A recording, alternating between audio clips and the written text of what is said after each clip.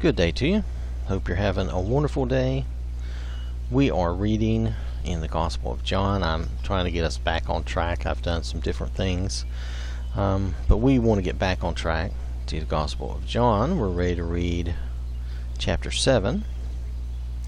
Now, this is unscripted. This is just a foundational type of Bible study where we're reading the Bible and trying to understand the events and try to understand what is being said so that we can apply that to ourselves. This is not like an exhaustive concordance searching type of Bible study, okay? So just want to make that clear, and it's unscripted. I'm just reading and discussing things as we go.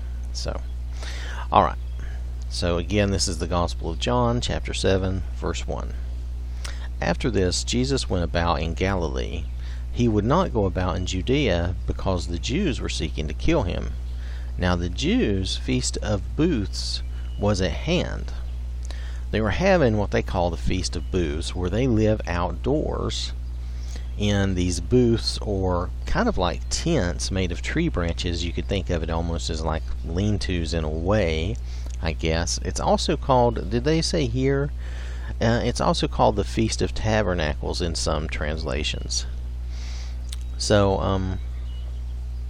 and this was a big celebration for them. This was something they really liked. I don't understand it, but I don't have to. It's just something they did. This was one of their what would you call it? I guess kind of a holiday or celebrations.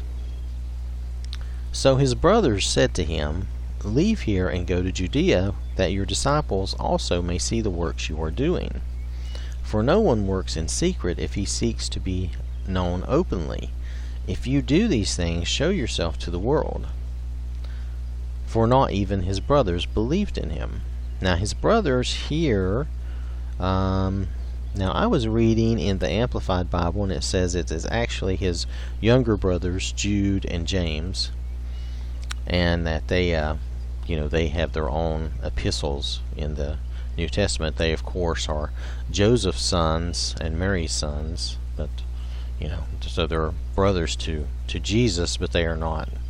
I guess you would say they were technically half brothers, or but nonetheless, they were brothers. They grew up together. So they're recommending that Jesus go. Hey, go into town, show yourself, do these things. Don't if you're going to do these things, you don't want to do these in secret. You want to show it. You want everybody to see it. And Jesus said to them, "My time has not yet come, but your time is always here. The world cannot hate you, but it hates me because I testify about it that its works are evil. You go up to the feast. I am not going up to this feast, for my time has not yet fully come." After saying this, he remained in Galilee. So he sent them on up to the feast. I don't know how long this celebration lasts or anything. So it sounds like it lasted for days. I have read this chapter a few times because there's things here that are definitely worth studying and looking at. Okay, so verse 10. But after his brothers had gone up to the feast, then he also went up, not publicly, but in private. Now, the way I've been studying some of the Amplified Bible too, using it to help kind of feel some things out for me and help me to understand some things. Let's see, where was I? So, and it was saying he went up to the feast, not publicly, but in private. And the way it says that is not with a caravan, see, he went up alone as just a single person. He just went up and came in without having, a group of people with him that draws attention. He didn't have a crowd with him. So see the difference. He came up here privately as just a person, and nobody, that way he could kind of slip in. He could just come in without attracting attention. So the Jews were looking for him at the feast and saying, "Where is he?" And there was much muttering about him among the people, while some said, "He is a good man." Others said, "No, he is leading the people astray." Yet for fear of the Jews, no one spoke openly of him. Now, when they're talking about the Jews here, they're referring to the leader of the Jews, the leaders of the Jews. Okay? So I'm not sure why this comes about this way in this gospel, but they're talking about the leaders of the Jews. All right. So, yet for fear of the Jews, no one spoke openly of him. Verse 14, about the middle of the feast, Jesus went up into the temple and began teaching. Now, see, I don't know if this is like a week-long thing or 2 weeks long. I don't know if it's, how many days it is. The Jews therefore marveled, saying, how is it that this man has learning when he has never studied? He doesn't have their formal... To them, he doesn't have their formal background. He shouldn't know what he knows. He shouldn't, be able to teach like this because he doesn't have that formal training that would come from them. So Jesus answered them, my teaching is not mine, but his who sent me. If anyone's will is to do God's will, he will know whether the teaching is from God or whether I am speaking on my own authority. The one who speaks on his own authority seeks his own glory, but the one who seeks the glory of him who sent him is true, and in him there is no falsehood. Now Jesus is referring to the fact that he is speaking not on his own authority, but he is speaking because he's not seeking his own glory, but he's speaking of God on God's authority, and he's seeking God's glory, not his own. Verse 19, has not Moses given you the law? Yet none of you keeps the law. Why do you seek to kill me? Now, this is true in a couple of ways. Has not Moses given you the law, yet none of you keeps the law? They don't really keep the law as it was intended, and the Gospels are all about, there's a lot about Jesus speaking to the leaders and explaining to them how they're wrong and how they're doing wrong things and they're not following the law as it was intended to be.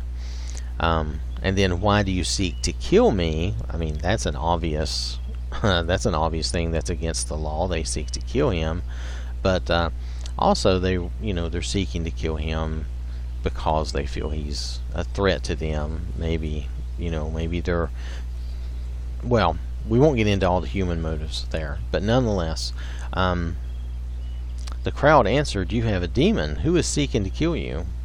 Jesus answered them, I did one deed, and you all marvel at it. Moses gave you circumcision, not that is from Moses, but from the fathers, and you circumcise a man on the Sabbath. If on the Sabbath a man receives circumcision, so that the law of Moses may not be broken, are you angry with me because on the Sabbath I made a man's whole body well? Do not judge by appearances, but judge with right judgment. Now here, Jesus is plainly saying, see, when they get circumcised, they have to be circumcised on the 8th day. If I remember correctly, it's the 8th day. And that actually turns out to be a really excellent day to circumcise a child. Medically speaking, as babies, they just have a real resistance to any problems or issues. I'm trying to think of the right word. Anyway, they're just... you can read about it. I have read it, but I don't remember all the exact stuff, and I'm not a medical person, so just pardon me there. But the baby has a lot of good like antibody things and defenses, at that on that 8th day. That starts to subside after that. It's like their body builds up all this stuff. Anyway, so the 8th day is a great day to be circumcised. It is the best day, and because they must be circumcised on the 8th day, sometimes if it's on a Sabbath, they still do it. Okay, and now, so if it's okay to, and that would be an example of something that has to be done at a certain time, and if it falls on a Sabbath, or in our case, let's just think of it as it falls on the Lord's Day on Sunday, and it needs to be done, you're still going to have to do that. And you do that and you take care of it. Now here Jesus had healed someone, and he's referring back to where he had healed. And this had occurred in a previous chapter, that he had healed someone on the Sabbath, and they were not happy with him, and they were plotting to kill him because he was doing these things on the Sabbath. And he's just saying to them, why is it okay to circumcise a baby on the Sabbath, to fulfill the law, but it's not okay to heal someone? And he just says their judgment is wrong. Their hearts are in the wrong place. They're not thinking about these things clearly. It should always be okay to heal someone. I mean, what if the person was grievously injured? Would it not be okay to try to patch them up and keep them alive? I mean, of course it would be. So anyway, he knows they are plotting to kill him too. So this is just another example of him talking to the leaders and saying, look, there's nothing wrong with this. So verse 25, some of the people of Jerusalem therefore said, is not this the man whom they seek to kill? And here he is speaking openly, and they say nothing to him. Can it be that the authorities really know that this is the Christ? But we know where this man comes from, and when the Christ appears, no one will know where he comes from. So Jesus proclaimed as he taught in the temple, you know me, and you know where I come from. But I have not come of my own accord. He who sent me is true, and him you do not know. I know him, for I come from him, and he sent me. So they were seeking to arrest him, but no one laid a hand on him, because his hour had not yet come. Yet many of the people believed in him. They said, when the Christ appears, will he do more signs than this man has done? As I've stated before, Jesus just did so many miracles. He did so many things in his ministry. He healed people and did so much that he was just really, really famous for it. And you'll see here, when Jesus is referring to, you know where I come from, but you don't know who sent me. He's talking about God, of course. He's saying, God sent me, and you do not truly know God, but I know him because I came from him. And he's referring to God. So here the Jews, so they were seeking to arrest him. The Jews were wanting to arrest him because he's making himself again equal to God, saying he came from God. And in their minds, making himself equal to God, and basically saying he is the Christ. And the people are believing in him and saying, well, is the Christ going to do more than this guy has done? I mean, because Jesus was fulfilling those prophecies. Verse 32, the Pharisees heard the crowd muttering these things about him, and the chief priests and Pharisees sent officers to arrest him. Pardon me. Jesus then said, I will be with you a little longer, and then I am going to him who sent me. You will seek me, and you will not find me. Where I am, you cannot come. The Jews said to one another, where does this man intend to go that we will not find him? Does he intend to go to the dispersion among the Greeks and teach the Greeks? What does he mean by saying, you will seek me and you will not find me? Where I am, you cannot come. They were not understanding that he knew what he was going to do. He knew he was going to die and be resurrected and go to heaven and be our mediator, in heaven with God. He knew how things were going to change. He knew what his mission was and what he was doing. So they did not understand. And, they're talking about, does he intend to go into the dispersion among the Greeks? When the nation of Israel, the 10 tribes, were taken into, I think it's Assyrian captivity, and they never really came out of that. They never really returned. Those folks, they were basically dispersed. They ended up just being dispersed into, well, they say the Greeks. I think a lot of times they said the Greeks when they meant Gentiles. Those folks ended up living on and being dispersed into the rest of the nations of the world over time. Now, immediately that would have been Assyria and maybe the neighboring countries around Assyria. But Assyria itself was, what's the right word, conquered at some point. So, they ended up being dispersed out into the Gentile world, okay, the Gentile nations. And over time, they've spread around. And, I don't know that, I think there are supposedly still some folks from those tribes that are, they are Jewish, they adhere to the Jewish way of life and all, but I'm not up on all that. So I do know that this dispersion among the Greeks refers to, or at least from what I've read and what I understand, refers to those Jews who really did not come back from that captivity. Those people were captured, taken to Assyria, and ended up just being dispersed out, like I say, into the Gentiles over hundreds of years. Their families and their descendants, just ended up being spread out through the world, through the Gentile world. So, if I'm wrong about that, you can always let me know. But that, from my reading and from my understanding, that's what that was about. So they wondered if they were going to be part of those Jews that were spread out through the rest of the world, if he was going out to speak to them. Verse 37, on the last day of the feast, the great day, Jesus stood up and cried out, "If anyone thirsts, let him come to me and drink. Whoever believes in me, as the scripture has said, out of his heart will flow rivers of living water." Now this he said about the Spirit, whom those who believed in him were to receive, for as yet the Spirit had not been given, because Jesus was not yet glorified. Right, the Spirit would not be given until after Jesus died and rose again. And we will, Lord willing, we will read about that. Now, verse 40, when they heard these words, some of the people said, "This really is the prophet." Others said, "This is the Christ."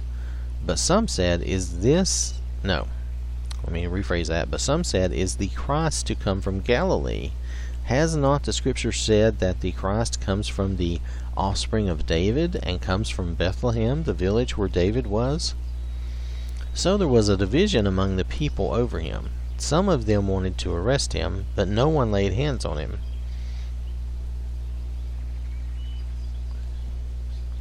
The officers then came to the chief priests and Pharisees, who said to them, "Why did you not bring him?" The officers answered, "No one ever spoke like this man." The Pharisees answered them, "Have you also been deceived? Have any of the authorities or the Pharisees believed in him? But this crowd that does not know the law is accursed." Nicodemus, who had gone to him before, and who was one of them, said to them, "Does our law judge a man without first giving him a hearing and learning what he does?"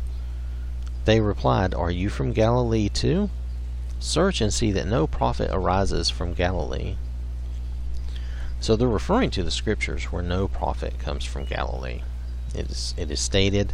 Let me see. Do I have that reference? I do not have that reference right here. But nonetheless, there is scripture that says that no prophet will come from Galilee. But what they didn't understand was Jesus' story. He had been born in Bethlehem, and so that he was actually the Christ. They just didn't know that. So you notice the people were, some really did believe. Some believed that he was a prophet. Some believed that he was the Messiah.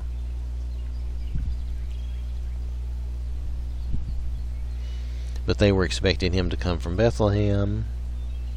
And let's see. So, and you notice Nicodemus here is kind of, I think Nicodemus was trying to interject some logical thinking, some sound thinking. Hey, do we not follow our own law? Do we not, first give a man a hearing and see what's going on before we judge him and try to arrest him and condemn him? And then they kind of came at him. Are you from Galilee too? Like, we'll just take you and throw you in jail and get rid of you too. But it's a little threatening, that's all I'm getting at. But then they say, search, the scriptures, and you will see that no prophet comes from Galilee. So the leaders were definitely wanting to get rid of Jesus, because the people were starting to believe in him, and if they did believe in him, then they served no purpose anymore. When the Messiah would come, I don't know what these chief priests and everybody thought, but when the Messiah would come, they would not be needed, at least in the role they had all this time. They would not have that power. They would not have that influence. Instead, they would be actually subject to the Messiah, which they should have been. They should have recognized him as the Christ, as the Messiah, and should have been subject to him. But they were not willing to give up their position and their power, and they were not willing to listen to reason. So, alright, that is the end of chapter 7. I want to thank you for listening. Hope you have a wonderful day, and God bless you.